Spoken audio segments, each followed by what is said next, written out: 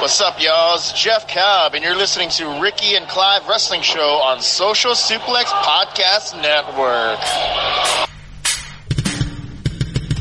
You're listening to the Ricky and Clive Wrestling Show.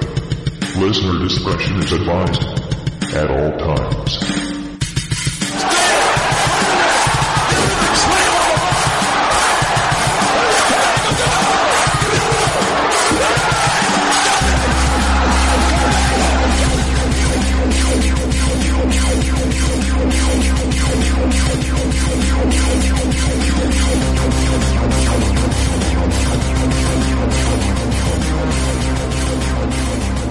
Hello and thank you once again for downloading and listening to another episode of the Ricky and Clive Wrestling Show. My name's Clive and I'm joined by Ricky. How are you this evening, Ricky? Yeah, good evening. I'm doing well. Yourself? I'm feeling apologetic tonight. Why is that? Well, we said last week that we wouldn't make Tuesday a regular occurrence for the podcast, but this week, due to kids starting school at certain time, like primary school and high school, there's family coming over, so the house is going to be busy. So that's fine, no problem doing an earlier podcast. But I also got my guests mixed up. I thought the big fish that you talked about last week was coming on this week. Got me all in a fuddle, and I may have to delay another guest that I had planned for a couple of weeks still. So apologies to all involved and the listeners for having another early podcast. But what can you do? Yep, family comes first. It does. You're sounding very clear and crisp tonight. Care to explain why? As opposed to every other week. No, you just sound different. Well, I've stopped using my phone when we Skype one another. I've finally got my laptop. Well, I've had it for a long time. Just got up and running, using it properly, got myself my headphones in, got my new mic, so hopefully the clarity and the sound, etc. is still alright. Oh, it sounds fantastic on my end.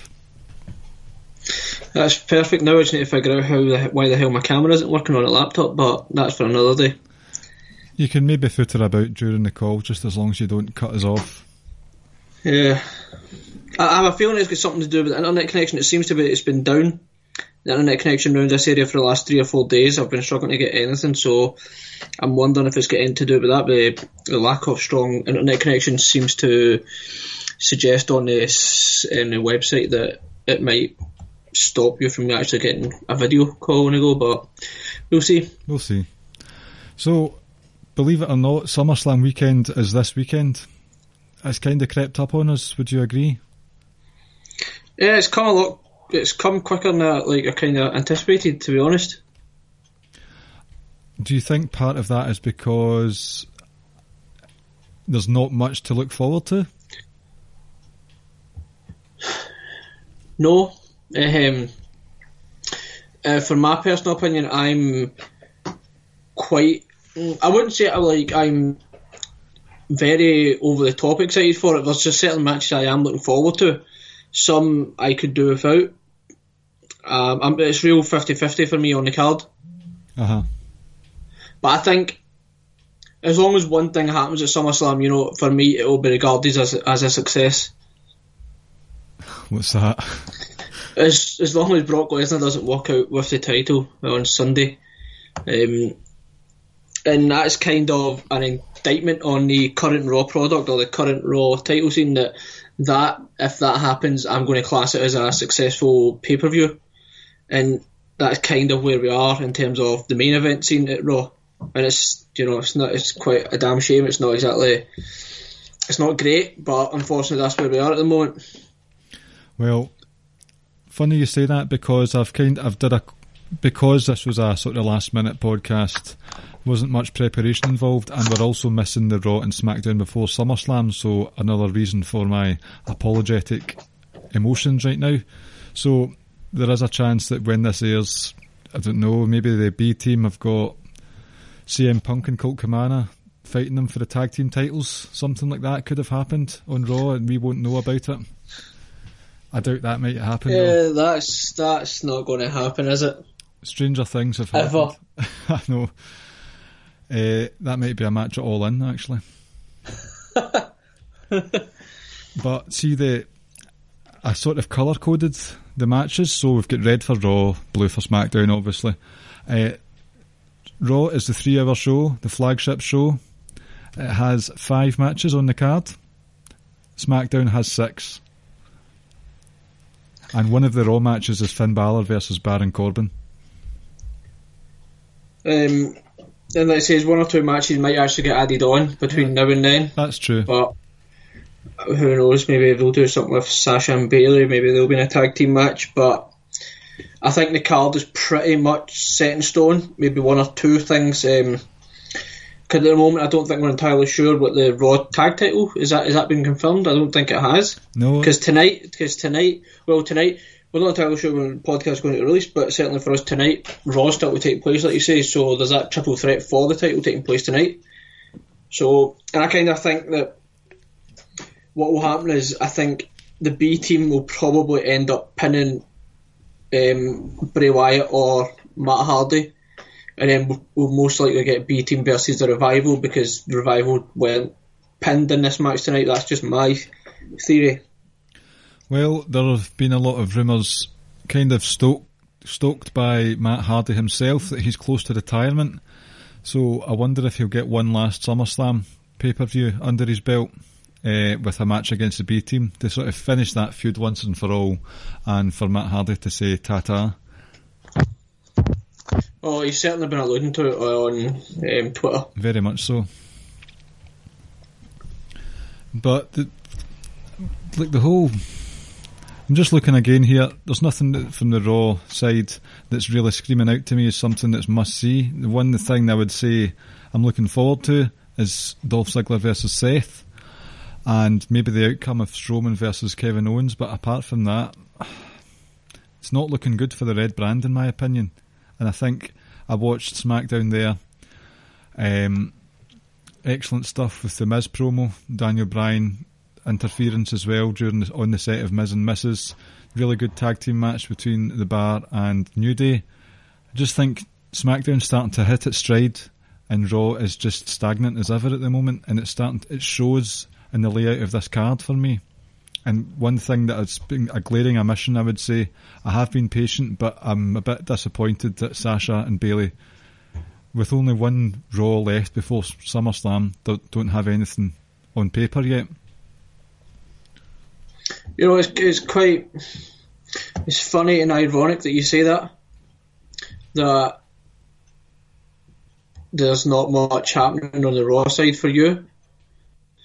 It's funny because there's only one match on the Raw side I'm not really looking forward to. Balor and Corbin. And that is, yep, because I'm very intrigued in terms of what they might do with Ronda Rousey and Alexa Bliss. I think Ronda Rousey's been excellent. Kind of reminiscent of Angle's first year. And I'm not saying that she's hit those heights or she's on that same trajectory, but similarities in the sense that she's come in from no wrestling background and she's actually doing very well. Seth and Dolph, the matches alone I've enjoyed. You then move on to Roman and Brock, which, like I say, the last couple of matches have been great, and I kind of hope they lean more so towards what they've done 3 years ago at WrestleMania. If not, I would like to see Roman just beat up the holy hell out of Brock and get the win. And I'm also intrigued by Kevin Owens and Braun Strowman, because that stipulation, and I think you've said it before, you tend to think that Kevin Owens is going to win that match, but otherwise, why would they have that stipulation in there? I know. Why do they have that there? So I said, that's 4 matches from the Raw side. B Team and Revival, if that happens, I like the B Team. I'm not going to turn around and say this is going to be like one of the best matches of the night, or it's going to be a great match or anything. I like the B Team. It could, and for all we know, the Revival could win. Getting that long overdue tag titles on the main scene, and the main roster, and Finn Balor and Baron Corbin is what it is. tell you what, right, what we'll do is, I've got the matches laid out here that I stole from a website. No particular order whatsoever. I have lumped a couple of matches together for a reason, but we'll start with what I have here, and we'll have a wee quick chat about each matchup prediction and move on. Shall we stick with that for the format for the night? Yeah, that's fine. So the first one here, I've got Andre Dalmas and Zelina Vega versus Lana and Rusev. What do you think about this pairing? These pairings? So, I enjoyed the match they had on SmackDown. Was it a couple of weeks ago? And to be honest with you, it's nice to get Almas on the card.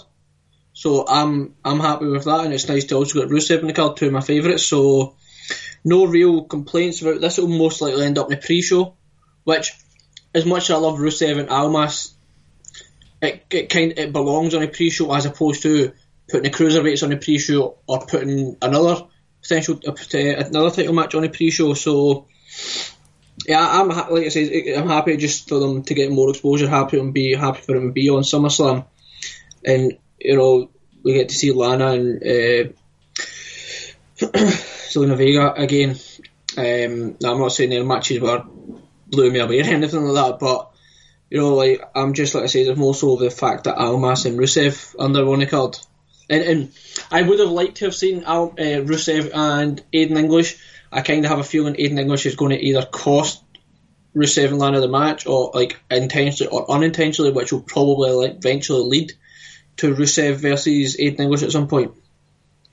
Yeah, I think you're right that Aiden English will cost him the match, and it might be intentionally, just the way things have panned out over the last few weeks. Keeps costing them matches by accident. Always apologetic, but both Rana, that can be their couple's name, or Rusev. Rusev and Lana have been a bit sort of impatient with all these carry-on, so I think English himself will be pissed off because although he keeps trying, he's not getting treated well. What I'm a bit worried about is SummerSlam has not been kind to Rusev at all for the last few years. So SummerSlam 2015 had that shit show. Funnily enough, it was a mixed tag match with Lana involved again. With who was it? Dolph Ziggler and Summer Rae. Mm-hmm. That was pants. 2016, they didn't even have a match. Roman Reigns and Rusev started fighting, and then it just got called off because Roman Reigns was going on a tear. Last year, it got squashed by Randy Orton in a matter of minutes, if that. So just from a booking and fan acceptance point of view, I don't think it's going to be a good night for Rusev once again. No, I don't think it is at all either. But I think it's more so because going to be because of Aiden English's interference. And Rana could be a new name for our good buddy Rance. I thought maybe you thought it was going to be Rance and Lana combined. That is a good one. Rance and who? Well, it would be Lana, but Lana would be punching above her weight there, wouldn't she? Well, he's got quite a thing professionally for Lana Lane, who's going to be in the Mae Young Classic, so maybe that could be it, the Rana movement. That's it. So, you predict a win for Almas and Vega? Yes. As do I then. That's fine. So, moving on to the next match on the list, Finn Balor versus Baron Corbin. Can you believe they're having another match? Why is this rivalry being tweaked out for another match at SummerSlam, no less? Giving Corbin the whole Constable Corbin gimmick, it's fine because it gives him something, but I couldn't care less about Corbin. He's got 2 real good moves, and other than that, I don't care. It's just unfortunate for Finn Balor. This is where he's stuck at the moment. Like I said, the sooner they move on from this feud, the better. It can only really go up from here from Finn, I believe. But yeah, like I said, when I said about their first match they had on the pay-per-view, the last pay-per-view, I said, who cares? And I'm of the same opinion. Yep. What I don't get about this is Finn Balor won the first match in this, which has now turned into a feud. And usually, sort of, storytelling 101, you have to overcome the heel and the heel didn't win the first match, so it's a bit pointless having this. And Baron Corbin gets enough TV time for me, and apart from the Constable Corbin gimmick, there's no harm in having him involved in some sort of daft segment at SummerSlam, wee backstage bit, or comes out and soaks up the boos from the crowd. There's no need for a match, for him to have a match, in my opinion. Finn Balor, it's strange because, as far as we're aware, he's very popular with fans, young, old, male, female, and he's sort of saddled with this shit match. Yep, I agree. It's beneath him. Yes, it is. So, like I said, I don't have anything else to add on to that, because that's the Raw match I couldn't care less about. Right, fair. I'm more than happy to move on. Who have you got for a win then, Finn? Yeah, Finn. I hope so. I don't know what will happen. I wouldn't be surprised at all if Corbin won with like a clean roll-up or something shite like that. Neither would I. So next up, I've got SmackDown Tag Team titles. Have to say, I am disappointed that the Bar aren't involved in this, but I actually just watched the tag match from last week's SmackDown tonight, and I don't think Sheamus is in good condition right now. Because there's been... It's a matter of time before he needs to retire. I know. This stenosis that he's got. Just a few things that I noticed when he was having the match. He looked like totally gassed, struggling for breath a lot. Fair enough, they had a really hard taxing match, but he seemed to just be struggling and really plodding through it. He's got a wee bit of puppy fat round the sides, nothing wrong with that, but considering the conditioning that Sheamus has been in the last year or so, he's obviously not been able to train as hard as he would like to. I know he's got his YouTube videos, but something just seemed off about him. And the thing with the neck as well, like that affects, it connects everything, like all your body, and that's going to cause weakness in the arms or hands or arms. It's going to cause so many issues. Ultimately, you can't lift as much weight. You're ultimately not going to really stay in the kind of shape that he was in. Uh-huh. I mean, I'm in the same boat as you. Like, it's not that I'm disappointed the New Day are in that match. I'm disappointed that the Bar aren't. But I think, like you say, there really isn't much. Like you say, I'd be surprised if he's wrestling this time next year. That's quite damning. Like I say, if I was him, I wouldn't bother taking massive risks at the moment. You may as well just get the hell out of the business as healthy as possibly can be, because he'll be still be involved in some sort of capacity with the company, whether it's down at Performance Center, whether it's backstage or whatever it may be. It's just unfortunate that this injury's come where he's putting on arguably some of his greatest matches, and he's been part of some great matches these last couple of years. I know. And at one point last week, he gave Kofi a rolling senton out the side, and he didn't land all of his weight on his neck. He sort of rolled over to the side onto his shoulder, and that just makes me think he's starting to get a bit scared of carrying out his own signature offence. And when it comes to that, then it is time to start worrying. Mm-hmm. No, I agree. In terms of this match, I think it will be the brothers that win. Right. And by brothers, I mean the Bludgeon Brothers.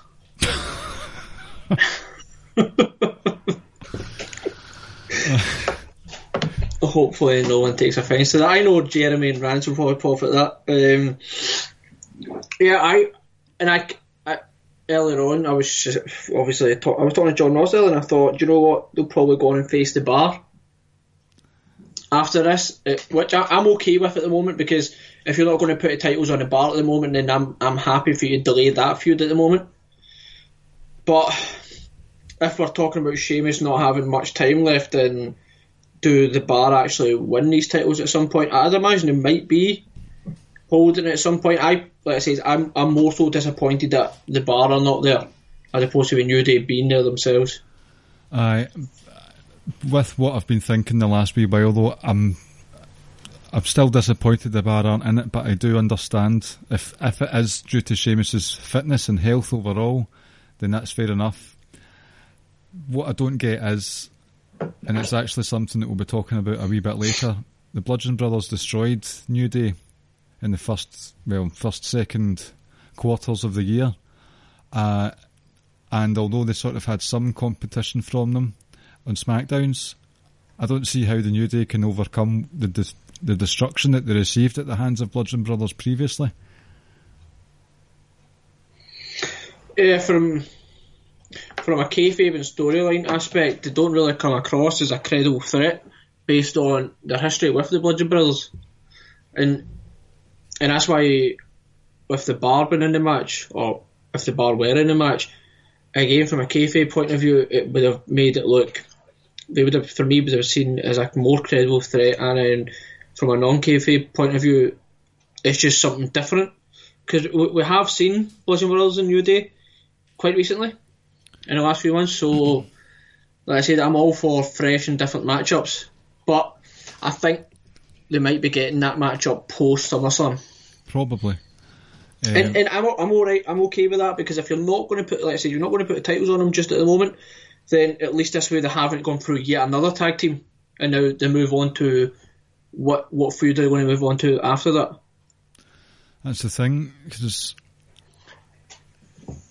it's a feel as if they've mown through quite a lot of the tag division already, so if they're going to delay that and delay the Bar if or when the Bar beat them for the titles, then it has been a good run they've had. It just, so much destruction has been caused in such a short space of time that it's hard to believe that the New Day could do anything. But the New Day did overcome the Bar in a very hard fought contest, and this is the New Day that I prefer.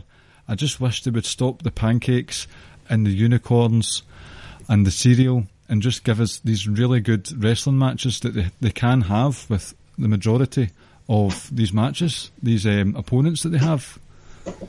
See, I'm okay with the whole hilarity comedy aspect as long as we do get the good matches. That's kind of what they've been doing for a while, apart from really when they're kind of up against the Usos, where they started to get a little bit serious, but they were still mixing in some of the comedy with the seriousness. Mm-hmm. So I think what you are going to get like the serious side of them in this match, because once again, kayfabe wise, they understand they're up against two absolute monsters. Yeah. But in saying that, I would, I'm going to go with the Bludgeon Brothers. That's my pick. I'd be quite surprised if the New Day actually win this match. Well, walked away with the titles even. See, SummerSlam, although it's not WrestleMania, it's one of those ones where you have the feel-good moments quite often in the event. I can't see many titles changing hands. In fact, that's a load of shit. I can think of 3 off the top of my head where there's going to be a happy outcome. So, see, they're going to go for the 5 times as well. 5-time championships.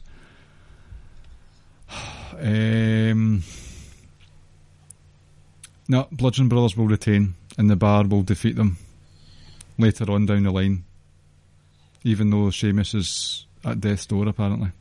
That we've just decided. Aye. So far we're all a piece. Yep. Now, when I'd mentioned there that I find it kayfabe unbelievable that New Day could be able to do anything against the Bludgeon Brothers, and I've lumped these 2 matches together, so we'll talk a wee bit at length about Braun Strowman and Kevin Owens and Roman Reigns versus Brock Lesnar, because this Money in the Bank briefcase is looming quite darkly over it, I would say. But we've been going on about, we just want Brock Lesnar to not have the title anymore, and we're being told the story that they told us before WrestleMania, might I add, is that Roman Reigns will be the one to defeat Brock Lesnar. But Brock Lesnar's handed Roman Reigns' arse to him on several occasions over the last few years. So I'm thinking, what makes me believe that Roman Reigns can do that at SummerSlam? And that's why I think, although it might be a bit obvious, there's going to be a cash in. It's just who's going to cash in. So, my theory, it's not really a theory. If Braun wins, Braun doesn't cash in at SummerSlam. If Braun wins, Lesnar retains. If KO wins, Roman wins.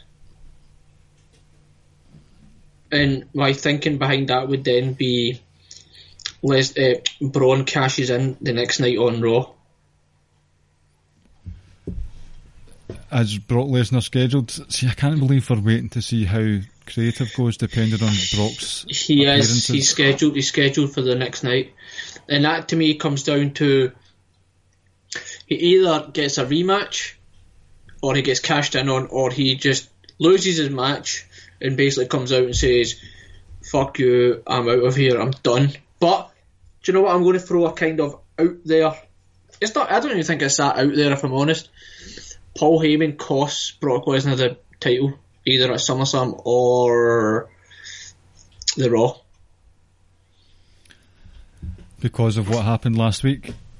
Yep. And then last week with the promo and a week before that. And this isn't necessarily to align Paul Heyman with KO or align him with Braun or align him with Roman. It's just a case of Paul Heyman being hurt and angry, and it cost Brock the title. And like I says, if KO wins, I think we all believe he's going to walk out of SummerSlam with the title. But that won't happen if Roman doesn't win. And in my personal opinion,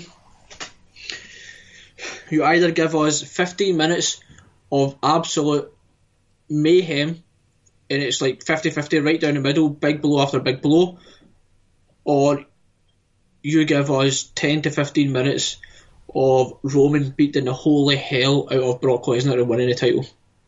Do not give us 10 minutes of Brock beating the shit out of Roman and Roman comes back with a Superman punch and a spear and wins it. Do not give us that. You've made me think of a possible... This is complete fantasy booking mode here, but I'm basically doing a Tyson Kidd and producing the whole match here for you. So, Brock Lesnar will be dominant in the first portions of the match, and he'll sort of laugh off Roman Reigns and walk about the ring just not really paying attention. Roman Reigns will get some offense in, which will maybe not scare Brock, but it will scare Paul Heyman. Paul Heyman will say, "Brock, get your head in the game." Brock will push Paul Heyman about the place and maybe attack him. So that gets the crowd on, maybe not on Roman's side, but against Brock.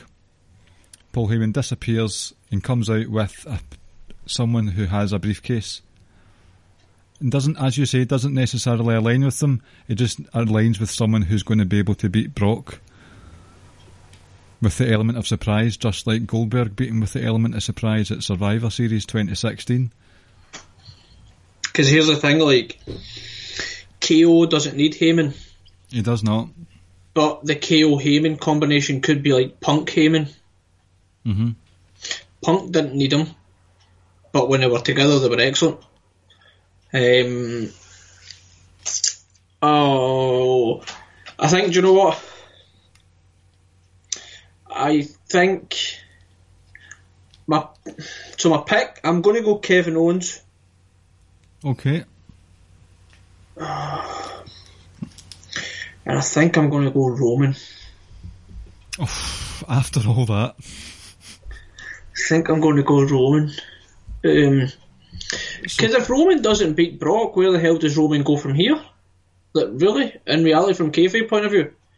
Well, that's been the problem the whole time. They've destroyed the balance, the hierarchy, the whatever you want to call it, the equilibrium of Raw, because they didn't allow Roman Reigns to beat Brock Lesnar at WrestleMania. And if they run the risk of that happening again, which is very, very possible, then it's just another disaster and we're stuck in limbo again with Raw and the rest of the whole show because there's no balance. Right, so I'm gonna how about this then? Oh, another curveball. forget who wins the cash-in. Roman wins after Paul Heyman helps him. Heyman raises Roman's hand at the end of SummerSlam. Roman hits him with a spear. Kind of the way, remember when Austin turned, where he aligned himself with McMahon? Austin has says time and time again he wishes if he went back in time he would book it where he stuns Vince McMahon and he walks out.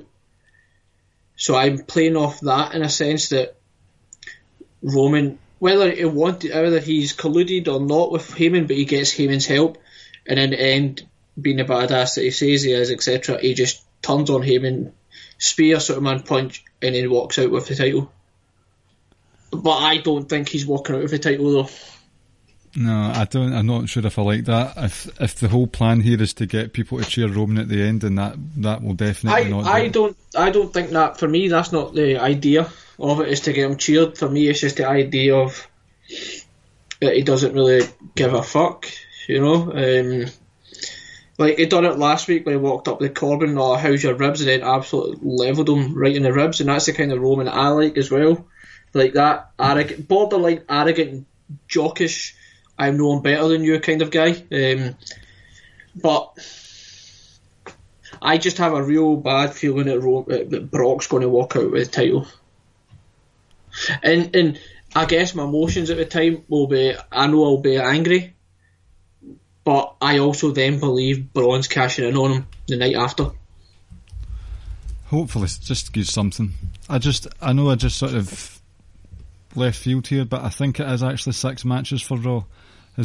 Has Bobby Lashley and Elias been confirmed as a match? Not entirely sure at the moment, to be honest. I think it will be if it hasn't, but Bobby Lashley's involved in the 2 matches with Roman, and now where is he? Yep. Is that another guy? And there's less said about that match the better. Who really cares? That's a piss break, that one. Yeah, in fact, you know what? Fuck it. I'm going Braun and Lesnar. Right, hold on a minute. Right, hold on. You just said about 5 minutes ago Kevin Owens and Roman Reigns. I've changed my mind. Do you know what I wouldn't be surprised would happen? Such as the disdain that not just WWE fans have with Vince, but Vince has for WWE fans. He'll put the Universal title match on before Strowman versus Kevin Owens, so there's no chance. That would be excellent. That would be really funny, actually. But then, like, he might close the show with AJ and Samoa Joe, and people will still be pissed off about that, though. Oh, they'll be pissed off regardless. But yeah. Right. So you're going with Strowman and I'm going to go with Strowman because I just want. Because I feel like Kevin Owens winning and Roman winning, and then Kevin Owens cashing in and Roman seems too obvious. Sometimes the most obvious thing's the best thing to go with, though. Yeah, but I don't know if that is the best thing to go with, if I'm honest with you. Because it just completely derails Braun in my mind. I know he never really needed the Money in the Bank, but you've missed chance after chance with him, and you're now going to miss another chance. I personally just wanted him to walk out on Raw one night being like to Lesnar, I'm here and I'm cashing in, let's go. And I kind of still harbour those hopes that that's what's going to happen the night after WrestleMania. I think this pick is more so what I'm desperately wanting to happen as opposed to what I believe will happen. Right, so you're sticking with that one then? Yeah, I'll go Braun and Brock. And then Strowman to cash in the next night. Yeah. And then when we do our picks for the Social Suplex Network, I'll probably go with Roman and KO. You've turned sides more often than Big Show in his whole career in the last 10 minutes there. So I'm going for the obvious, because I'm a Kevin Owens mark, and because I think the fans need a wee boost, especially in the Universal title scene. So with that, I'm going to go with a Kevin Owens wins by hook or by crook versus Braun Strowman, and then cashes in at the end of the night against whoever. I don't care. A wee pulse package, small package to anyone. Doesn't matter who. Kevin Owens is walking away with that Universal title back where it belongs, ladies and gentlemen. I mean, the reality is a Universal title is a nothing title at the moment. Yeah. So we kind of need to put it on someone who can elevate it. And that's what we need more than anything. Like, you know, sometimes people say that a title makes someone. Well, KO, Braun or Roman are going to make that title relevant, regardless of who it is. I think a full-timer's going to make it relevant, to be honest with you. I know, but when you've got a full-timer as great as KO or as over as Braun or as good as Roman is in the ring, that's going to help. Because the reality is, that Universal title has 50% of the people who have held that title have been part-timers. I know. And one guy held it for less than 24 hours. Yep. So, historically, it means absolutely nothing. And it's not even a case of it being cursed, it's just Vince. So, and I don't even know if you can call Brock and Lesnar, Brock and Goldberg part-timers. I don't know if there's anything worse than if there's anything other than if it's full-time, part-time, if there's anything below part-time, but you know, they're barely there. So, like I say, the sooner this title's off Brock, it'll be a happier place. Confetti will spray the ring. The world will be a better place. Fuck you, Brock. Right, moving on. United States title match between Shinsuke Nakamura and Jeffrey Hardy over on the SmackDown side of things. This has been strange because it's not really been a feud between Nakamura and Jeff Hardy, it's been a feud between Hardy and Randy Orton. I was kind of half expecting Randall to be put into it. Maybe it might be tomorrow night. Possibly. That would make more sense for me, putting him into it. We've already saw Jeff Hardy and Nakamura. Nakamura's got two... Well, say what you want about, especially the first win, or whatever, but he's got 2 wins over him. Well, he's walked away with the title on both occasions, so I don't see why it's going to happen again. Granted, the SmackDown match was quite good, though. I'm kind of thinking, and like we said, we're recording this the day before Raw and SmackDown, we kind of think that maybe Randy is going to be inserted in it at some point. It would add a nice little wrinkle to it. It would continue the Hardy-Orton feud, and that could be the main story of the match, Randy Orton and Jeff Hardy beating the hell out of each other, and Nakamura comes in and steals a win. Aye. I still think even if Orton is included into the match, that Nakamura will walk away with the title when all's said and done. Yeah, it makes sense because you've waited this long for him to have a title, so why take it away from the very first opportunity? And then there's still some interesting feuds for Nakamura with the US title, so why? There's no point in taking it away because, like I say, is Jeff Hardy's going to move on from this match and continue the feud with Randy Orton. So, you know, why take it off Nakamura at this moment in time? You're finally giving him something, so let him get his teeth into it and let him have some real good matches. I would say that Jeff Hardy's on borrowed time as well, just like his brother. So I can't see him winning. I don't know what the end game is with Hardy and Orton. I don't think it'll be a long feud. I think Orton will make quick work of Hardy. It might even be a loser leaves SmackDown match. I think for the sake of this Randy heel turn, I think it needs to be very decisive, that Randy needs to win emphatically. Because that's the way they've portrayed it the last few weeks, that Randy just beating the holy hell out of Jeff Hardy. And I'm not saying that it should be a Brock Lesnar, John Cena type demolition, but Randy should win and should win clean.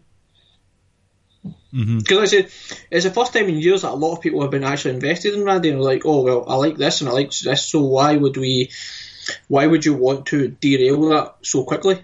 Yep. It's just strange. He's the third wheel in this. It's a bit odd. So But I've not really got much else to add for it, so both of us going for a Nakamura win?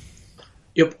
Okay, moving on to the other mid-card title over on Raw. You have a rematch between Dolph Ziggler and Seth Rollins. They're going from an Iron Man match to what is currently, again, recorded before Raw, just a singles match. Well, do you think something's going to happen on Raw this week? Well, I think Ambrose is coming back at some point. Obviously, and I think soon. I think he might turn up the next night on Raw, or who knows, he might even turn up post-match if Drew and Dolph are beating down Seth. I don't see Seth winning it again. I think Dolph retains. So, and I think Ambrose comes back, and I think the plan was, what I read or somewhere online, that the plan is to put them two back together. I also heard when Jason Jordan comes back, they're going to put Alpha back together. Well, and we could be getting a Revival versus Alpha once again. So, there's rumours all over the place, though. I know, but to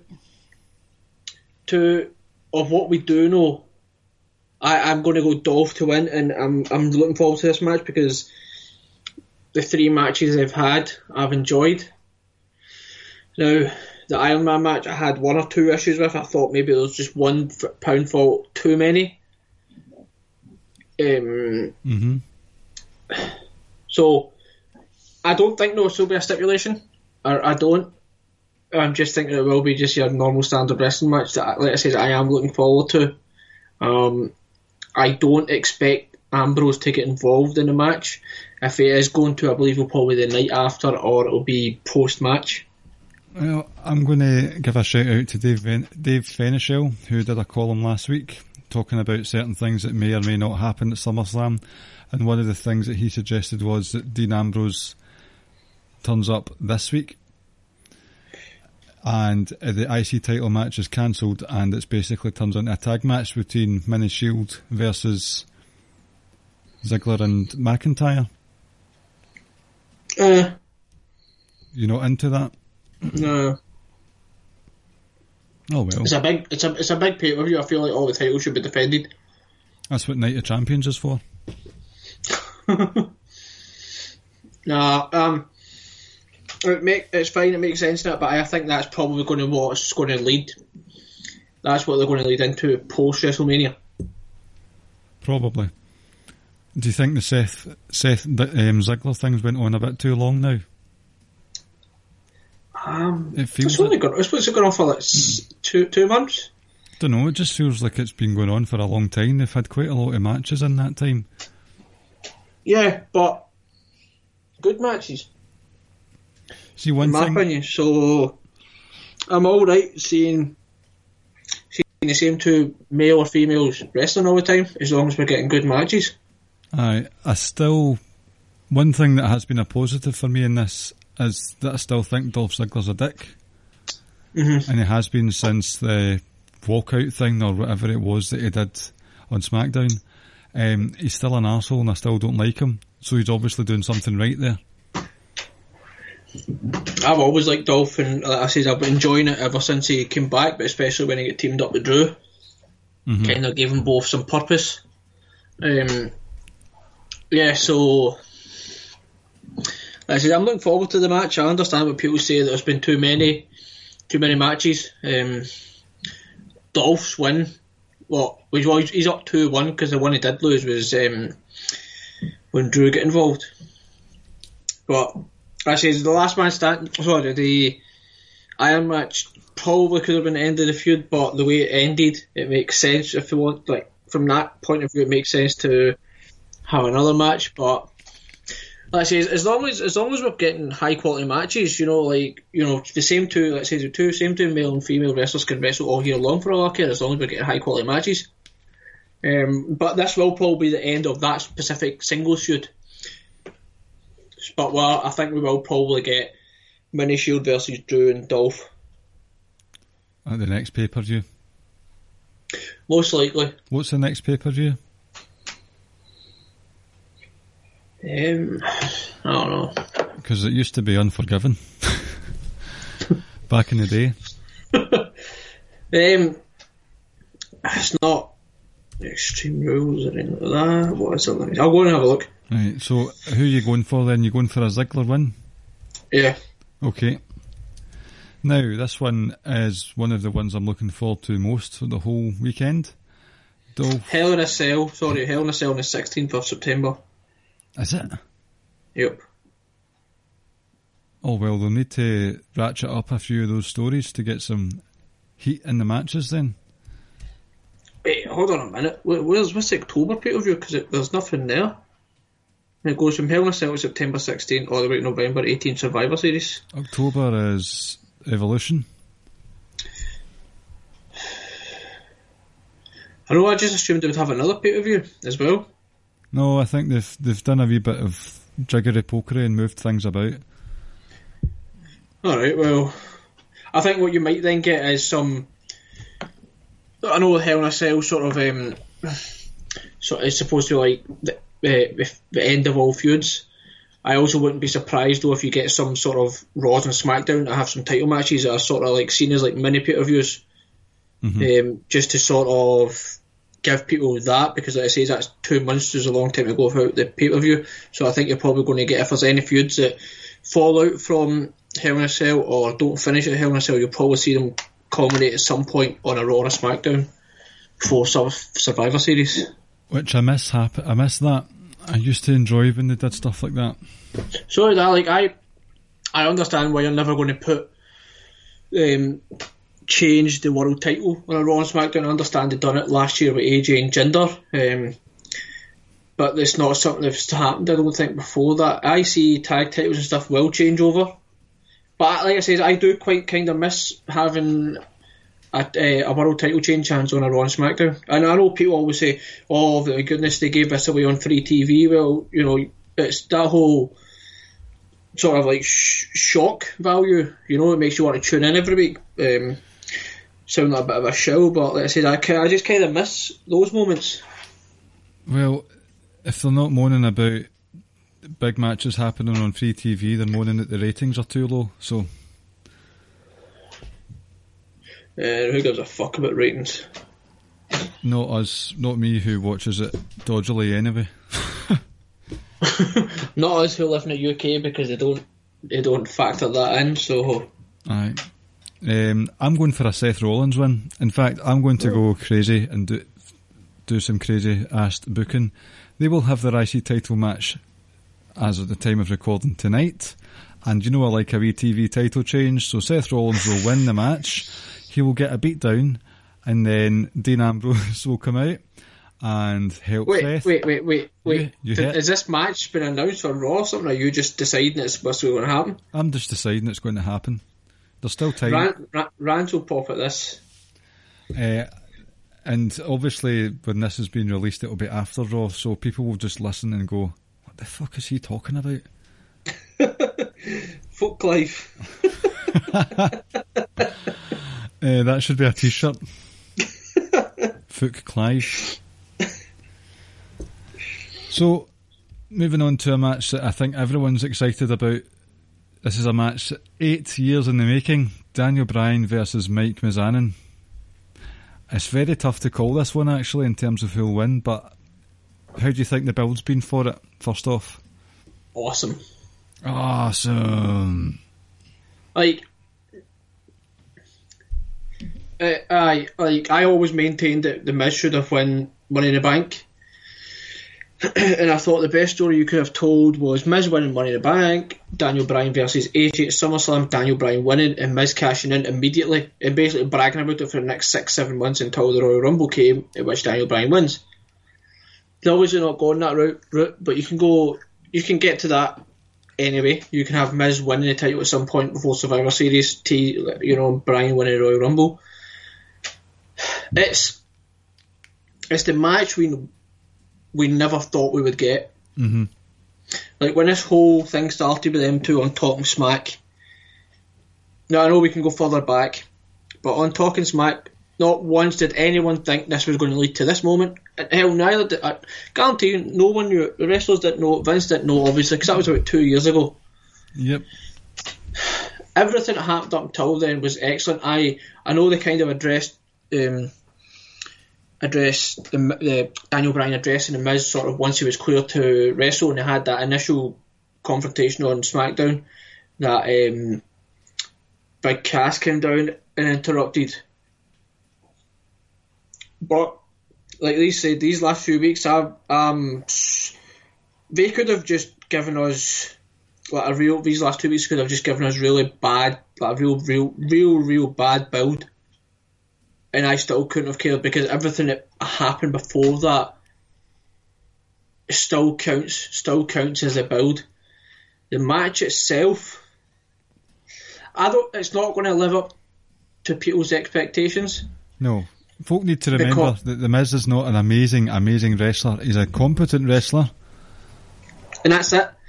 Because I think a lot of people are expecting to witness greatness on Sunday between these two, but you probably won't. It's a story more than anything. And this is your prototypical, classic, perfect WWE storyline. The match itself... Yep, sports entertainment. The match itself might not be great, but everything that building up to it has been great. And as long as the match is competent, they'll look at it and say, that's fine. What I've liked about this feud is, granted, I could have done without the fake baby stuff that they had a couple of weeks ago, but since then it has been fire. The Miz, the promo last week, he had that fire in his eyes again that was mentioned in Talking Smack, where he was like tearing up with rage. And Daniel Bryan's been really good, just hassling him everywhere he goes. Daniel Bryan's there to batter them. So from that point of view, I'm really looking forward to it. This will not be the end of this feud. As I say, it's been 8 years in the making, so they're not going to just finish it all in one night. So that's why I'm going with the unpopular choice and saying that this will end with Daniel Bryan disqualifying himself because he is too heavy-handed with The Miz. And it'll continue, maybe even in a cell match. What do you think about that?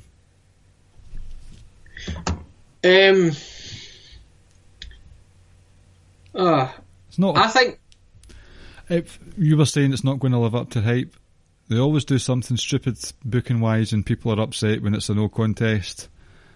SummerSlam's had quite a few no contests for anticipated matches, so I would not be surprised if this happened tonight, Sunday.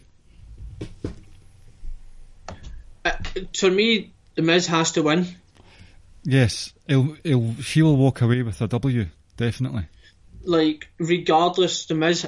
to me, if Daniel Bryan has signed a new contract or not, does not mean a single thing for me.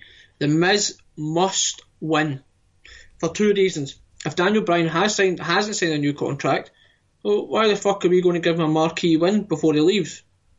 Right? Uh-huh. But if he has, and I think he will, or he already has, just my thinking, The Miz has to win the initial confrontation, because otherwise, if Daniel Bryan wins, feud is effectively over. Yep. Well, you would think so, but we've seen with Daniel Bryan versus Big Cass and Finn and Corbin.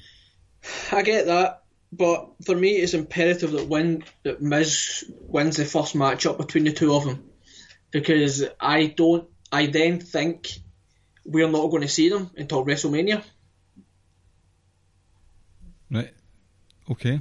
I can agree with that. So yeah, my pick is Miz, and to be honest, it's an emphatic Miz for me. I have no doubt whatsoever about this match. It just makes perfect sense. You have to give Miz the first win that he can gloat about for months on months on months before finally getting his comeuppance. Do you think they'll run a story where Bryan does actually disappear for a while? I don't know if he'll disappear. Nah, they won't, because they've used Daniel Bryan so much since he returned. Even beforehand, when he was general manager, he was on TV all the time. They won't run the risk of not having him on the show.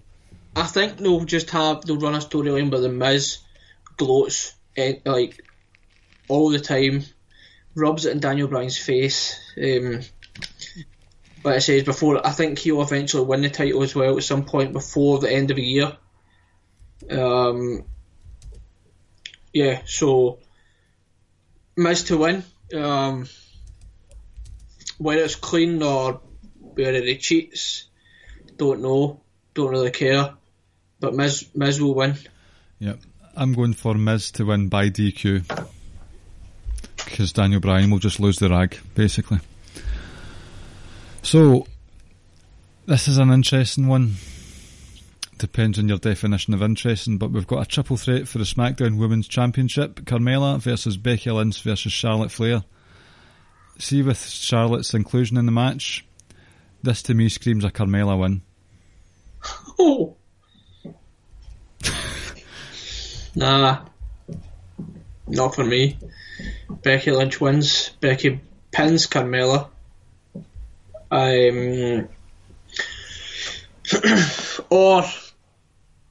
Or she actually pins Charlotte. And what you could do at the next pay-per-view is, I know there's no immediate rematches or rematch clauses, but I think Carmella will kick her first saying she wasn't pinned, and Paige will say, I agree.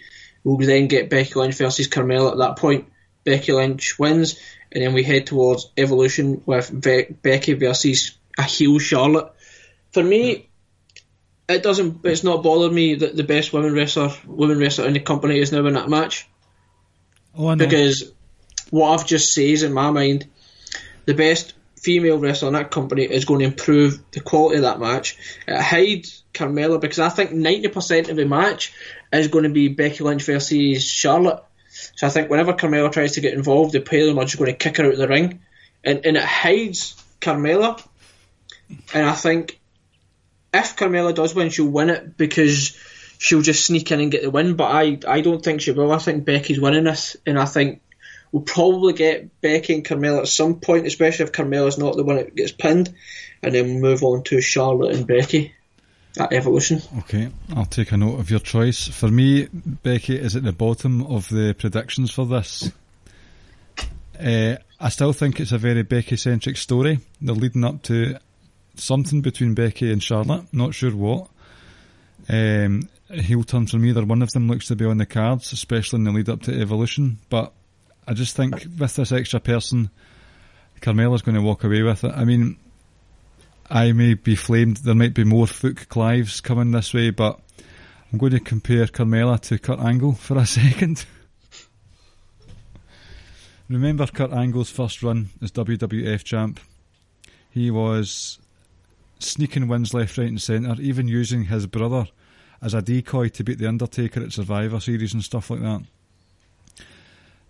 He was in a match, in a Hell in a Cell match, with the absolute titans of not just the Attitude Era, but wrestling and as a whole. Austin, Rock, Triple H, Undertaker. Rikishi was there as well, but he was just having a nap at the end of it. Who walked away with the title that night? Kurt. Crawled away. You've got Becky and Charlotte, two of the best in the business right now. They're not... Carmella's walking away with that title. She'll do it very unconvincingly, and the internet will rage as one, but it's happening. I'm locking it up. You're shaking your head. I'm not doing this as defensive, Carmella. I'm past that now. I would welcome a title change soon, but it's not happening. Not at SummerSlam. You know, any point you make in this podcast, and maybe going forward, I think it's going to be null and void now, because you just put Carmella and Kurt Angle in the same sentence. Is that why you've been quiet for the last couple of minutes? That's why I've been quiet, and I've just been looking at you. Jeez. Well, how about this? How about this? If I'm wrong, there's a stipulation where I have to, I don't know, you get to make a fool of me on the podcast for a number of weeks, or I have to do some silly song as a forfeit. No, I'll think of something. I would say let me host again, but That's not really a punishment as such. I'll think of something. Okay. Or in fact, no, I won't bother because that's not fair. Go for it. Just say it. If I don't like it, I'll edit it out. No, it's nothing bad. You're just not allowed to appear on a podcast for 2 weeks. Oh, so Mr. Big Boss has got himself some hardware. He's got his headphones, his microphone, his laptop all set up. He thinks he can run the show now. Well, I mean, and the fact that you'll miss out on our special guest next week. The hell, that's fine. If you want, I'll be tucked up in my bed while you're working off of Eastern Standard Time. No, that's fine, because once I've done the podcast recorded, I'll send it to you to upload.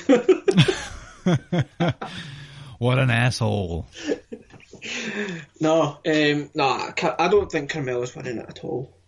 I really don't. Like, I never thought she was going to win it when it was a one-on-one, and I still don't think she's going to win it now either. I just feel like they've put Charlotte in this match to hide whatever flaws Carmella has, and just to sort of improve the match quality itself. Like, Charlotte winning is never come into my imagination whatsoever. I've not even, like, gave thought to that. It's all just been Becky will win. And I still believe that. I just think it's now just how does she win and who does she pin. I think I'm going to go with what I say. I think she might either pin Charlotte, and then we'll get the rematch with Carmella, and then we get Becky versus Charlotte heading towards Evolution.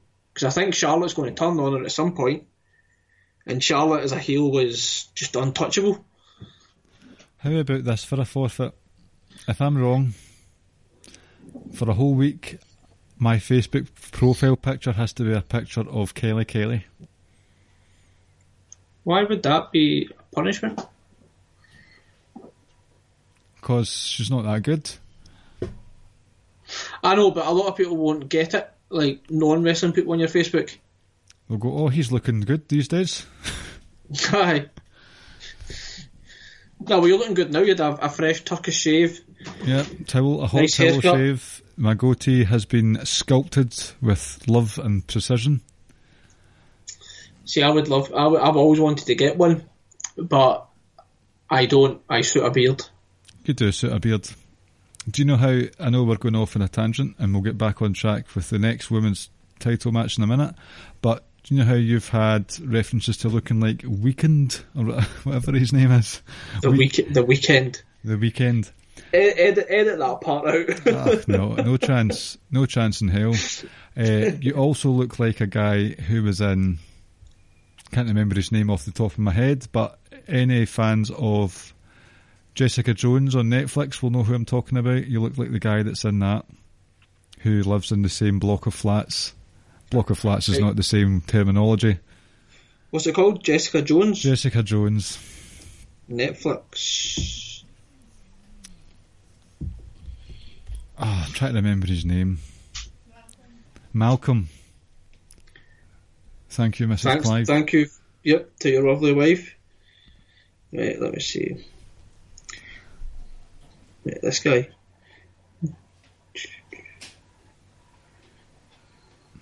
Do you agree? No, not really. Alright. Well, so, what's his name? Eka Darville. Uh-huh. Right. Folks, we apologise for this. Everyone's Googling. They're using the Google machine right now. Not at all. Well, that's... I mean, he's a good-looking guy, right enough. That's not for you to decide. You do look like What him. is he? Alright, okay. I do look like him then. Right. One match which I do think has a very definitive outcome is Ronda Rousey versus Alexa Bliss. I can't see anything past, unless some utter shenaniganry takes place. Ronda Rousey's going to mop the floor with Alexa Bliss. Do you agree? Unless someone like Stephanie gets involved. You've said that before, have you not? I don't. Yeah, I know. I've said this before.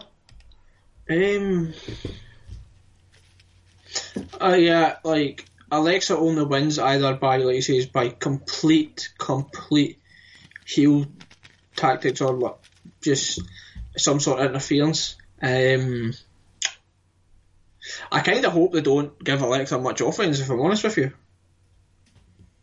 No. And it's not anything against Alexa, it's more so why not portray Ronda like the badass that she is. I understand with the Nia thing, where Nia really, really got some moves in there against her, but that kayfabe and non-kayfabe, it was like, well, Nia's like size-wise, etc., power, she can overpower her and stuff like that. But when you look at Ronda and Alexa, to me, even just looking at it, poses no real threat to her. And this is Ronda fucking Rousey, so book her like an absolute badass, and I would have her really just dismantle Alexa, if I'm honest with you. There's the literally outside possibility of Mickie James causing hassle. I don't know. Yeah, I also don't think Natty's going to be involved after today's news either. So yes, obviously today you'll know by now that Jim Neidhart passed away. That was quite a sad one, because not only have we had some deaths recently in the wrestling world, but it's another member of like the Hart sort of extended family, as it were, who's passed on. It's just the amount of folk. One person left in that Hart Foundation. Like Bulldog's gone, Pillman, Anvil now, and obviously Owen. It's just Brett left. That's crazy. I don't know if it was even sudden or what it was, because I never saw anything before saying he was unwell or what. Yeah, I think the general feeling at the moment is it was just out of the blue. It's a shame. It's a shame. I'm sure they'll have something for him tonight on Raw as well. Aye, they will do. The bell salute, probably. Yep. But just so, yeah, I wanted to touch on that. Rest in peace, obviously.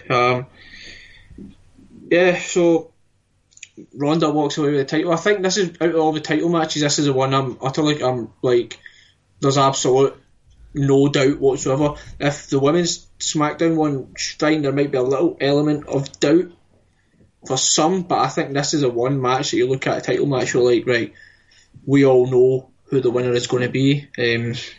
I would be absolutely stunned if Ronda doesn't walk away with the women's title. I think this is one of those things I was talking about earlier, where you have to have, at one of the big four, a feel-good moment, so that the fans go home happy, as it were, and it's going to come in the form of a Ronda Rousey win, and it could even be a squash. I'm still not 100% convinced with Ronda, but I would much rather she was the champion than Alexa Bliss, who we've had for too long now. So here's one that you might not agree with though. Right. Ronda is on Kurt Angle's path. Maybe not on the same trajectory Kurt was on, but the similarities, the way Kurt took to it in his first year and Ronda's took to it. Now, I'm not saying, let's say, that Ronda's on that same level at the moment. I'm not saying she's anywhere near it, but I think in terms of how well she's done in such a short space of time, in-ring ability-wise, it's phenomenal. Like, because at the end of the day, yes, she comes from an MMA background, but there's no wrestling background there whatsoever, like pro wrestling background. At least when Kurt was coming in, he still had that element of amateur wrestling where he could sort of rely upon that a little. It's obviously a hell of a lot different than pro wrestling. So like I said, yeah, I think, I'm not saying you can truly compare them, but there's a little bit of like similarity there to how well they've taken to the ring. I can't believe you put Kurt Angle and Ronda Rousey in the same sentence. 5 minutes ago you put Carmella in the same sentence as Kurt Angle. I know, I'm on the piss take. I know. I see where you're coming from, and there are similarities, and it's probably more so at the front of people's minds because Kurt Angle and Ronda Rousey have got this on-screen partnership as well as off-screen. They tagged together at WrestleMania. They're in regular exchanges in Kurt Angle's office, which isn't even an office, it's just a TV screen, and his massive phone that he's got. So I can understand where those similarities are coming from.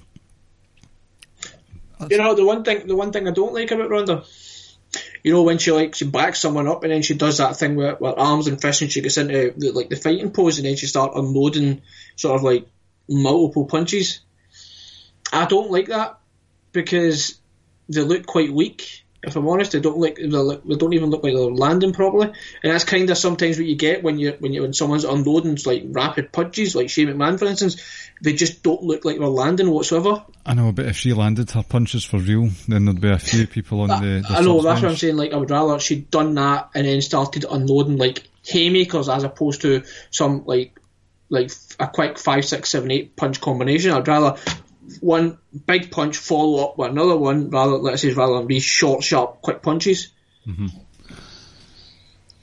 And that takedown of Alicia Fox on Raw last week, that was, I thought Alicia Fox's arm ripped out of socket. That was excellent. You know they're going to run that angle where, because you know how Alexa Bliss is double jointed or something, where she can look as if she breaks her arm. Mm-hmm. They'll do that, and then Alexa will continue to think, "Oh, see, this is it. There's going to be a small package." Alexa will feign injury, she'll feign a broken arm, and she'll keep it going for a bit too long, where the ref's even holding up the X sign, and Ronda comes over and goes, "Shit, what have I done?" Schoolboy roll up, Alexa retains. Fuck. It's not even that I hate Alexa, I just think that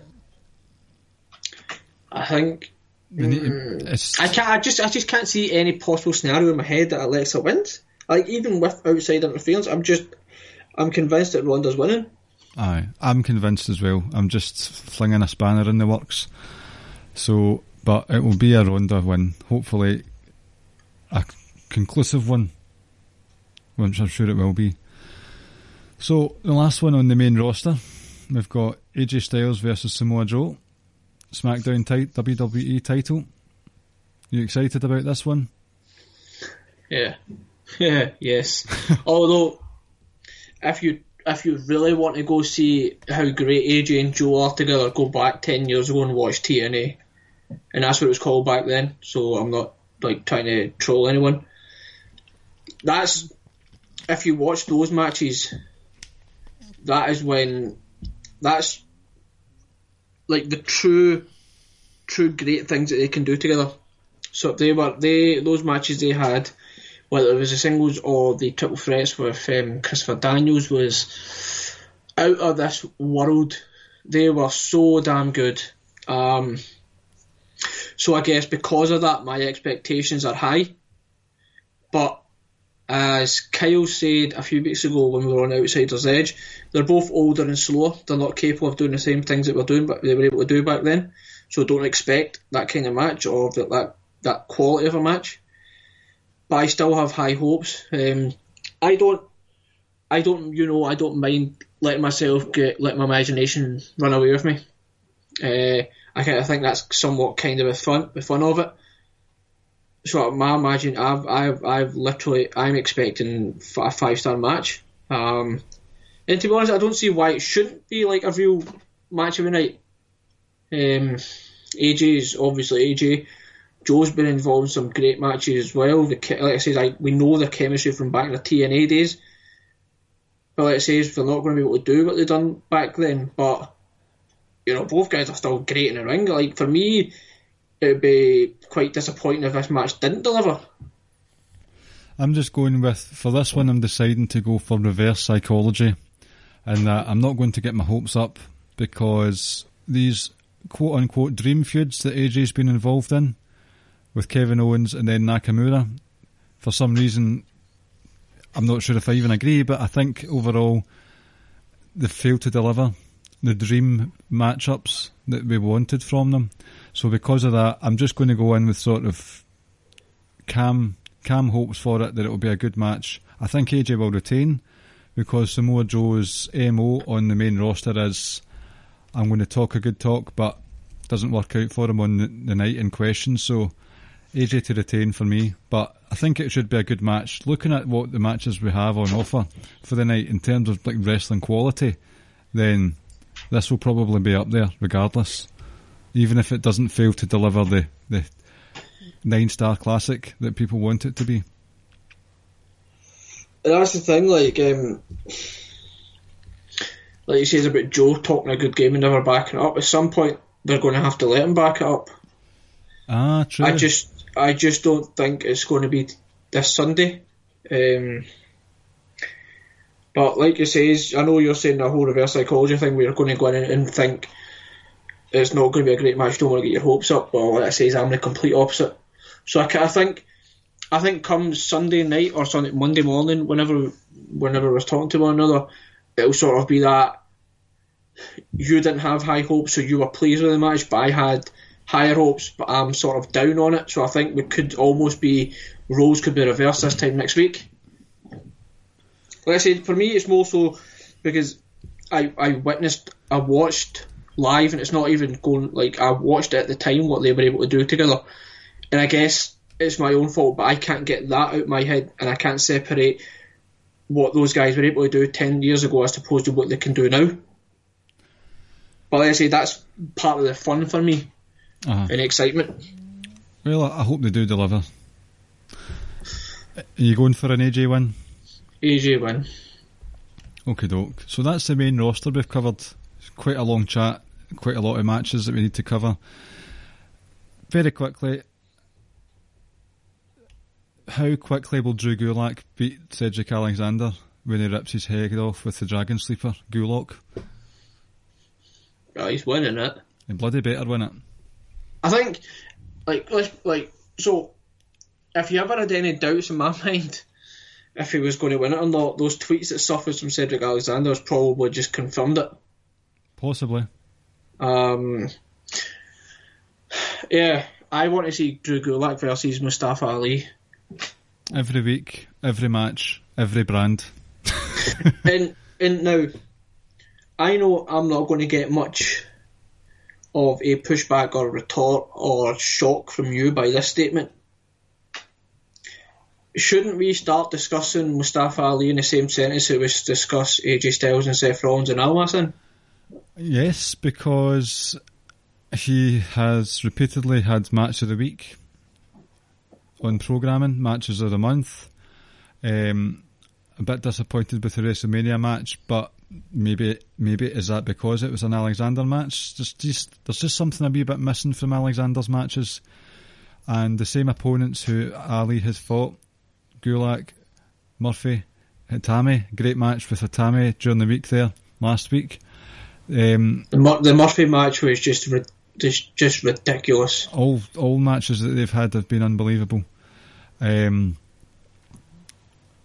don't think it's going to be anytime soon that Murphy gets a chance. Sorry, that Ali gets a chance to challenge Gulak, because they've done this thing where Mustafa Ali appeared to be in hospital for real last weekend, and they've turned it into an angle where he kind of collapsed after his match with Hitami. So they're going to, I don't know what they'll do with him there, but he won't be challenging for the title anytime soon. What that means for Gulak going forward, maybe a rematch clause for Cedric. But while the matches have been great, more often than not for the main event spot on 205 Live, it's kind of just been a bit there. There's not been any further development or anything with any of the guys.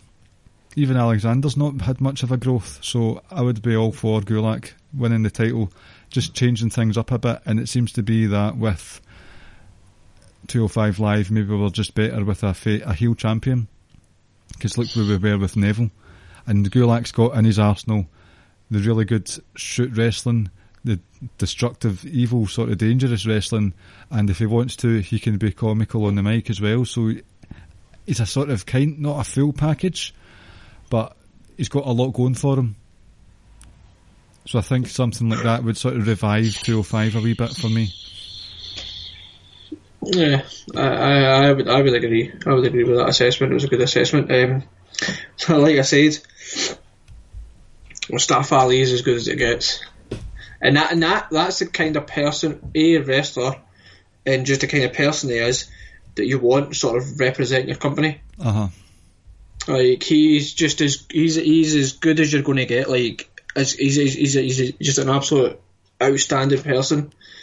just some of the things you see him doing on Twitter and stuff like that, you know, just unbelievable. But like I says, I think it's time that he's really given the respect that he truly deserves his in-ring ability. Like I says, I've said it for a long time, I don't generally put too many people in the same sentence as AJ Styles, Seth Rollins, and I also said now for the last sort of 5-6 months that Almas is every bit as good as anybody walking this earth. Well, Mustafa Ali deserves to be in that conversation. Like I say, he's the best in that company. I concur. I think he's so damn special. Yes, it's one of those ones where you wish that 205 Live were able to integrate with the main roster. So, now we've not really talked about NXT Takeover Brooklyn, the last Brooklyn Takeover that they're going to have for the foreseeable future. And I mentioned at the start of the show that SummerSlam's kind of crept up on us. Well, despite having fire TV matches like every week, you're talking like classic match of the year contenders on NXT for a long time now, basically since Mania. That's been a 4-month stretch of just excellent matches. I'm not that hugely excited about this takeover. So, is that down to Aleister Black getting injured? What, my opinion? Mm-hmm. No, I would say it's down to this EC3 Velveteen Dream feud just being a bit sort of kooky, Twin Peaksy almost, and it's sort of bizarre. But that's Dream, though. No, it's not Dream, though. I mean, it's comedy. But this isn't. Dream's not been about comedy in the lead up to this. Maybe the Cassius Ohno stuff, but not before. It was very serious, despite the over-the-top flamboyance of him. Well, the match itself will deliver, I think. Right? If you go down and you break down, right, so you've got Undisputed Era and Mustache Mountain. That's going to be fantastic. How can that not deliver, right? Oh, that's going to be in the front of that Brooklyn crowd as well. That's what I'm looking forward to the most. The women's title match. We're both big fans of Shayna Baszler, though. I'm not a big fan of Kairi Sane. Right. So moving on. We've got Gargano and Ciampa. I'm disappointed. It was unforeseen. I really wanted Aleister Black in that match. It was unforeseen, though. That's what. I know. It wasn't a big decision. And that's what I'm saying, so you don't really mind too much, but I really wanted Aleister Black in that match. I really, really did. I felt like I said on Outsider's Edge before, it added a nice little wrinkle into that Gargano-Ciampa feud. It kind of, not so much it wouldn't have took the steam, but it would have prolonged that feud, because almost in my mind it's almost like, damn, is this the end of this feud coming up now? And it probably isn't, but I just can't get that sort of out of my head. If Ciampa wins, then where do you go? I actually think Tommaso Ciampa will win. And I kind of like the story they're telling you at the moment with Gargano, because when you go back to their match at Chicago, remember it was Tommaso Ciampa, was he being wheeled out or was he being carried out? I can't remember. Stretchered out. Right, and then Gargano effectively at that point could have declared himself the winner, but his anger overcomes him and he drags him back into the ring, and Ciampa ultimately gets the win. Gargano anger gets the better of him again and ultimately helps Tommaso Ciampa get the win. And I think I'm kind of leaning towards Saturday that the anger gets the better of Gargano again, and he's that obsessed with just beating up Ciampa that he ultimately doesn't care about the NXT title, and he either gets disqualified or, like I say, the anger consumes him that much that he can't focus properly and has a lapse in concentration and loses. Well, it's a last man standing match, so it's not a case of a quick pinfall with this one like it was at Chicago. That's true. It's a very different dynamic that the last man stand matches give you. And with Gargano and Ciampa, I've become vocal on this that I'm just a bit done with it, and I feel as if Gargano should get over himself. Maybe harsh words, but right. Are the NXT crowd at Full Sail, are they going to turn on Gargano? They kind of did a wee bit. I know, but I think that was more so after Aleister Black hit Black Mass, and they were more so saying you deserved it because you cost him the title.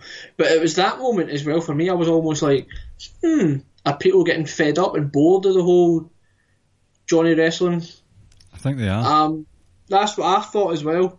And I was speaking to John Ross today, and I says that to him. And I don't think it's anything.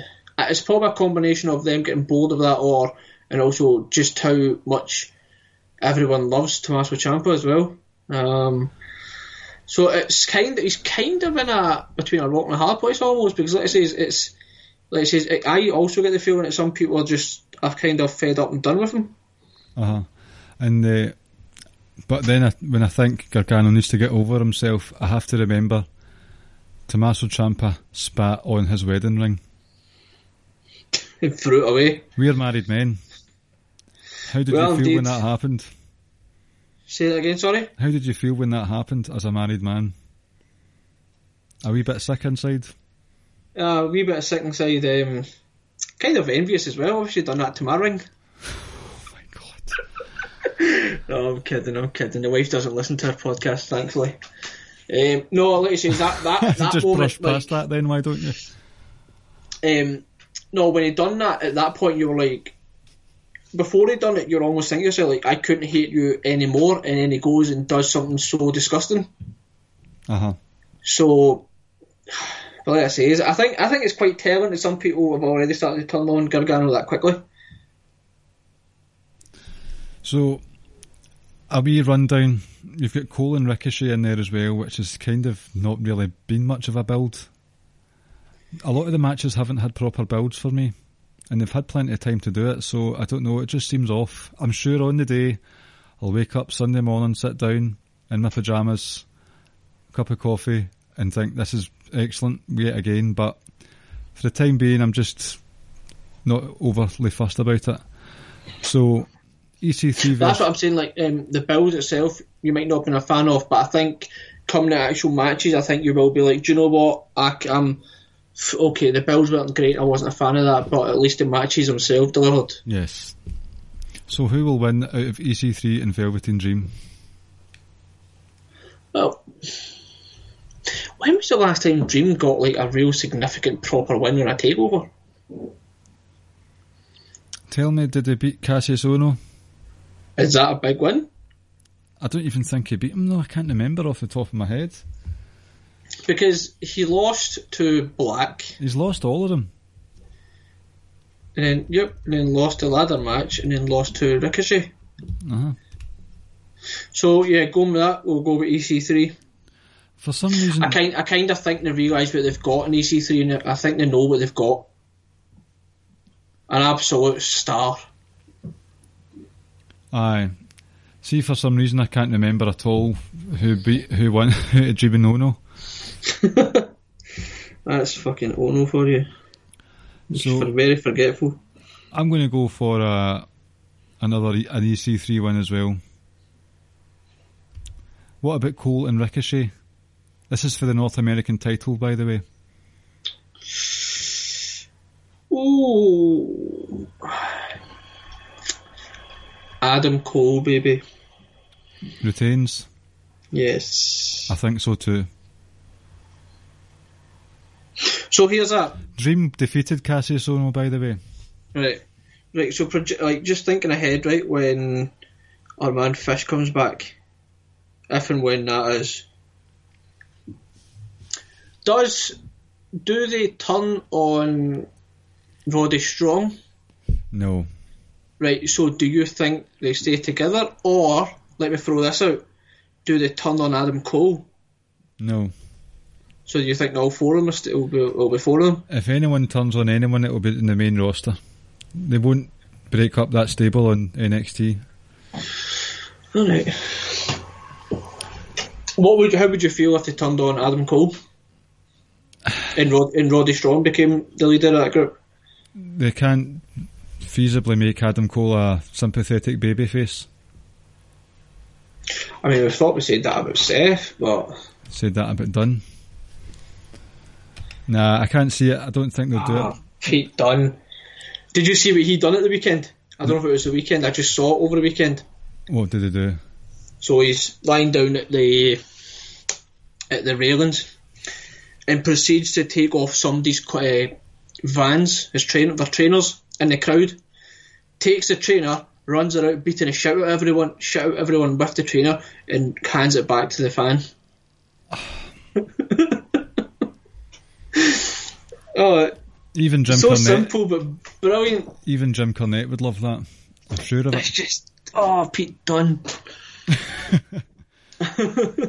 Right, so you're going for a Cole retain. So am I. I think that he'll retain that. EC3, he'll win. Due to Mustache Mountains probably being used for NXT UK, I would say Undisputed Era retain their titles, but that's going to be some match. Yep, I agree. What about, do you think Kairi Sane will upset Shayna Baszler? No. I'm going for Shayna Baszler as an outside bet to be called up to the main roster shortly after SummerSlam. I think she'll hold the title at Evolution, and I think she'll probably drop it then. Okay. Yeah, there might be call-ups after Evolution, actually. So, I think Baszler's just too good TV at the moment, so I'm going to stick with her. And Gargano versus Ciampa. Ciampa. Fuck Gargano. Oh well, we've just lost some listeners, ladies and gents. I'm just joking around, but Tommaso Ciampa. Why take the title off him so soon? I know. I hope they don't. I think his reign of terror has to continue. Yeah, and because you can easily go Gargano and Aleister Black when Aleister Black's ready to come back. Mm-hmm. Before ultimately maybe going with Black and Ciampa before Black gets called up. Aye. I think Tommaso Ciampa holds it for about another 6 months. Oh, crazy. Well, maybe not as much as 6. I certainly think he holds it up until the next Takeover. Rumble weekend or War what is Games? That? No, is that not War Games? Yeah, War Games. Yep. I think he holds it to then and could potentially hold it to the Royal Rumble as well. We shall see. I'm going for a Ciampa win as well. So there we have it. That is us previewed and predicted all of the matches so far for SummerSlam weekend. How about a wee SummerSlam themed quiz for you to close out the show? Before we get to the quiz, one more thing I want to say. Vince McMahon, I am begging you, please take that title off Brock Lesnar. Okay, pal. Hey, let's just please do it. Please do it. I'll send him a Bebo with a link to this podcast. No, he's not on Bebo, he's on MySpace. Oh, great chat here on the Ricky and Clive Wrestling Show. Now that lost us some listeners. I know. Sorry, the Big Fish is coming next week to bring some more listeners in for us. Yeah. He's the draw. He is the draw. The draw. He's for a clue as to who it is, he's the STO Sultan. That's what I've trademarked him as. Right. Quiz time? Yes.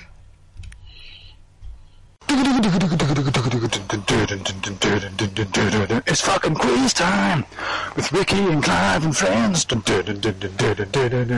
fucking WWE quiz. So, this week, as I said, we've got a SummerSlam themed quiz, and I have here for you, Ricardo, 10 questions based around the good old fashioned SummerSlam. Are you ready? Yeah. How many questions? 10 did you say? 10, yeah. Yep. Number 1. What was the outcome of the match between Undertaker and Kane at SummerSlam 2000? Do you want the finish? Kind of. What happened, aye? SummerSlam 2000. Was it Biker Taker? I can't remember now. Yes. Why do I not remember? Feel free to pass if you don't remember. I think I should know this.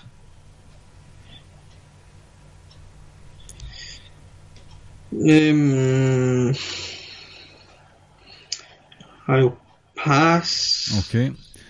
The Undertaker, before the match even started, they were brawling around the ramp. And it ended with a no winner. Because Undertaker did what? Something did not take Thingy's mask off, and then Kane ran away, basically. Aye, that's it, basically. Mm-hmm. Number 2. Name 3 matches that happened at SummerSlam which were rematches of the Mania match in the same year. Does that make sense? Yes. So you had a Mania match, and then later on they had a rematch at SummerSlam. And it was a main event, did you say? No, just a rematch. Okay. Oh, in the same year. In the same year. I'll give you a clue. You talked about one of these matches last week in our SummerSlam Through the Years episode, available now on the Social Suplex Podcast Network. Please rate and review 5 stars on iTunes, Google Play, Stitcher, Podbean, MySpace and Bebo. Right. I can't remember one of the ones we spoke about last week. It's quite a difficult question, actually. I was going to say Batista Cena, but I don't think they ever had one at SummerSlam. Did they have one at Mania? Not at Mania, no. Not as far as I can recall. Think so. Right, here we go. I say that like I know the answers. That's Taker and Brock took place a year after. What about that didn't happen? What about... I no idea. Oh dear, right, okay. What was the match I spoke about last week? Well, I'm about to tell you. Undertaker and Edge. Oh, fuck. That's what we spoke about. Rey Mysterio and Eddie Guerrero. And Eddie Guerrero and Kurt Angle. Next question. Who was in Kurt Angle's corner during that match with Eddie Guerrero? The SummerSlam one, yeah. Yes. It was the man. Right, I'm almost certain he was in this film. Do you ever remember the film The Girl Next Door? No. Right, it was Mr. Reigns, not Roman. Luther. Correct, well done. That was a memory bank effort, that one. I'm sure he was in The Girl Next Door. I'm sure he was. See if that's the case. That's more random than Dolph Ziggler being a cop trying to stop bombs going off in arenas. The Girl Next Door. Was she 2007? No, that's not it. There is it. Right, on you go, so I'll just continue googling this. Number 4. How many SummerSlam matches has Brock Lesnar appeared in? How many SummerSlams has Brock Lesnar been in? In total. In total? So let's see. Last year. Taker one. Cena one.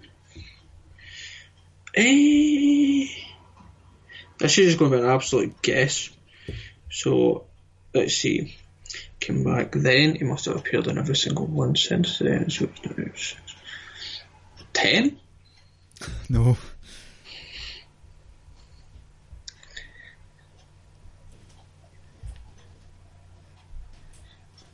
$12? Oh, for goodness sake. 7. 7? Really? Where are you getting 12 from? Oh, fuck Brock. I don't care about Brock. Number 5, I believe. This is pathetic for me tonight. Name 3 matches that happened at... Oh, I've done that one. Name all 7 team members of WWE versus Nexus. So the WWE team, when they fought Nexus at SummerSlam 2010. Name all 7 members. of the WWE team or the Nexus team? The WWE one.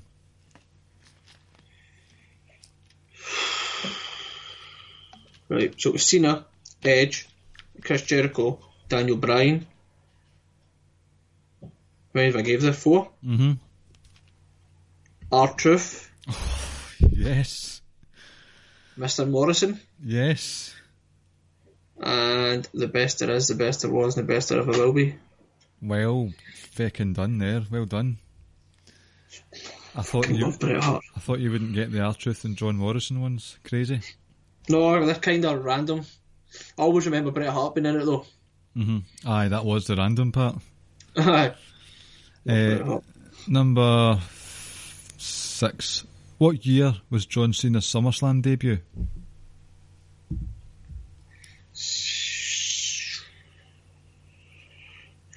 Which year? What fucking year did he debut in? Well, this is the part that would surprise you.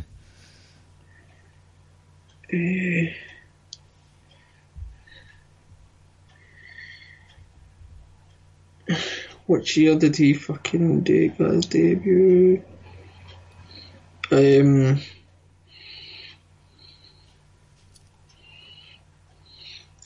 2000. It's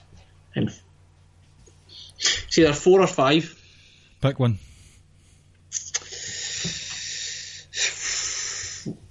4. Correct. Yes. Next question. Who was his opponent? And I'll give you a clue. It was for the US title, kind of. Fuck, do you mean kind of? I will help you. It was part of a series. A best of 7 series for the US title. John Cena.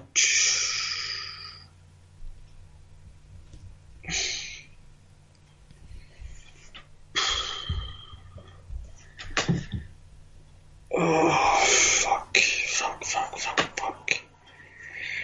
Was it Mr. 5-time? It was indeed Booker T.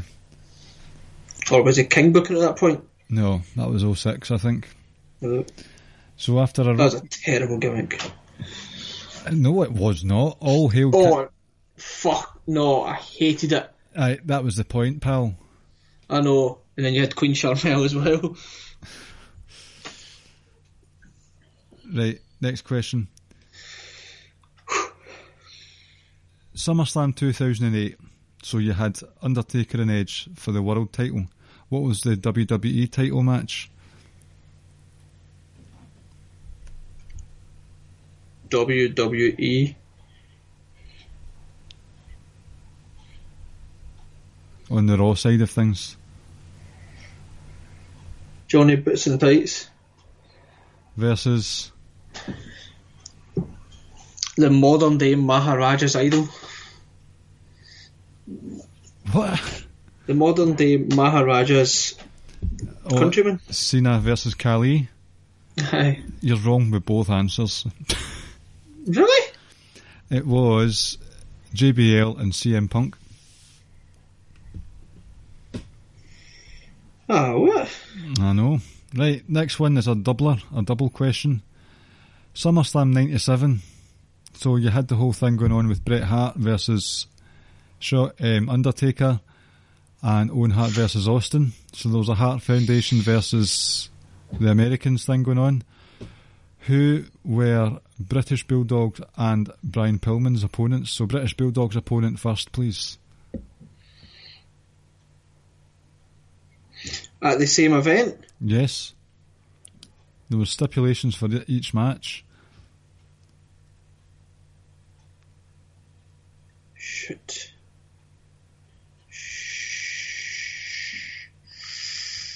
You want to know the stipulations or just the opponents? The opponents. Are you Googling Okay. just now? No, because I genuinely don't know who this is. Well, if you need a clue, think back to the In Your House Canadian Stampede.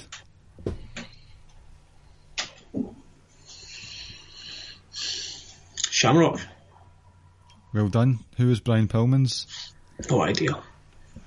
I'll give you a clue. There's a stipulation. If Pillman lost, he had to wear a dress the next night on Raw. Dress.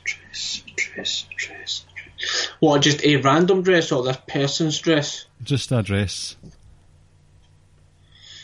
So who was a bit of a weirdo back then? And there's a clue for you. You just kind of said it. What, that somebody was a weirdo? Could it have been Raven or something like that? Fuck, Raven wasn't even there at that point. Do you want a clue? Yes.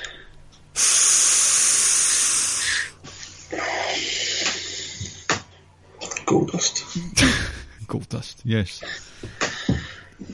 Who was, for all intents and purposes, a bit of a weirdo back then. Oh, he still is. Number 10. How did SummerSlam 2009 end? How did the show close? How did it close? Who the fuck was the main event? Who was the main event?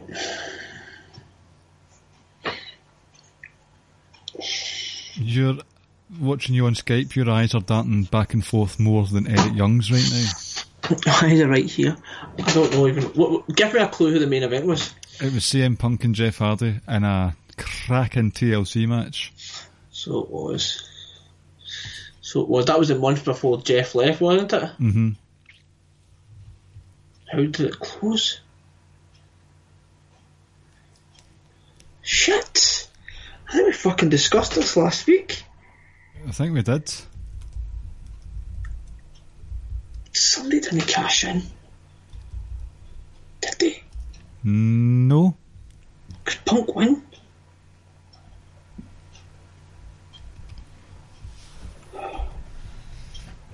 What the fuck? Do you want a clue?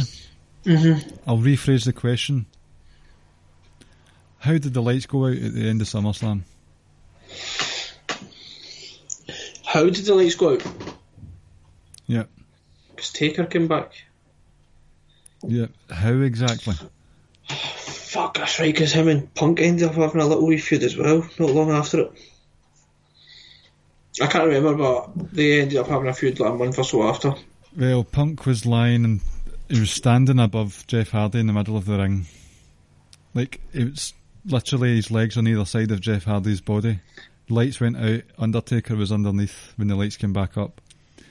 So Jeff Hardy was consumed. His soul and body was consumed by Undertaker.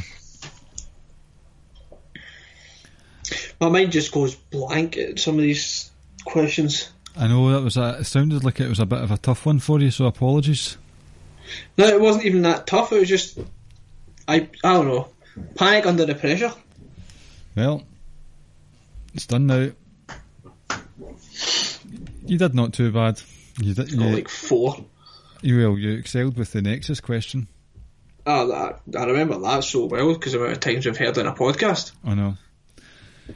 Right, that's us. I did the whole iTunes plug thing earlier, so the podcasts you can get on this podcast network are ourselves, Outsiders Edge, Grown Men Watch This Shit, Keeping It Strong Style, and One Nation Radio.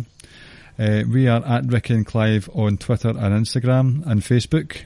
That's not the Instagram handle, but I don't know what it is off the top of my head. I do columns. I do a 205 Live column every week for socialsuplex.com and Lords of Pain as well. But if you want the column from Social Suplex, you can subscribe. By doing that, you can also subscribe to podcasts when they drop as well. Yeah, again, please leave us a 5-star review. Get us up the rankings and the charts so that more people can hear us talk about Vince McMahon's MySpace page. Have I missed anything? Anything you want to discuss before we drop out? No, I don't write columns. I read columns. I read yours on a weekly basis, but that's about it. Cool. No, I've got nothing else to say other than, the usual. Thank you for listening and downloading. Yep. We appreciate it. Thanks, guys, and I hope you have a lovely SummerSlam weekend /Takeover as well. Yep, and like we say, next week and a couple of weeks after is going to be a fun podcast for us, especially next week, and like I say, it's a couple of weeks' time with Outsider's Edge, so listen out for those. Yep. And the person who I thought I was going to try and get on soon, I'll get you on soon. You might not even know I'm talking about you, but I'm talking about you. Alright? I think I know who you're talking about as well. Alright. And it turns out it's a nice wee anniversary. This is too cryptic. Let's go home. Night, yep. Guys. Thank you. Thank you for listening to the Ricky and Clive Wrestling Podcast. We'll see you next time. BetMGM has an unreal deal for sports fans in Virginia. Turn $5 into $150 instantly when you place your first wager at BetMGM. Simply download the BetMGM app and sign up using code Champion150. Then, place a $5 wager on any sport. You'll receive $150 in bonus bets, regardless of your wager's outcome. And if you think the fun stops there, the King of Sportsbooks has plenty of surprises in store. Check out daily promotions, same-game parlays, live bets, and so much more. Download the app in Virginia today and get $150 in bonus bets instantly from your first wager. Only at BetMGM. BetMGM and GameSense remind you to play responsibly. See BetMGM.com for terms. 21 plus only. Virginia only. New customer offer. Subject to eligibility requirements. Rewards are non-withdrawable bonus bets that expire in 7 days. Please gamble responsibly. Gambling problem? Call 1-800-GAMBLER. Promotional offer not available in Washington, D.C.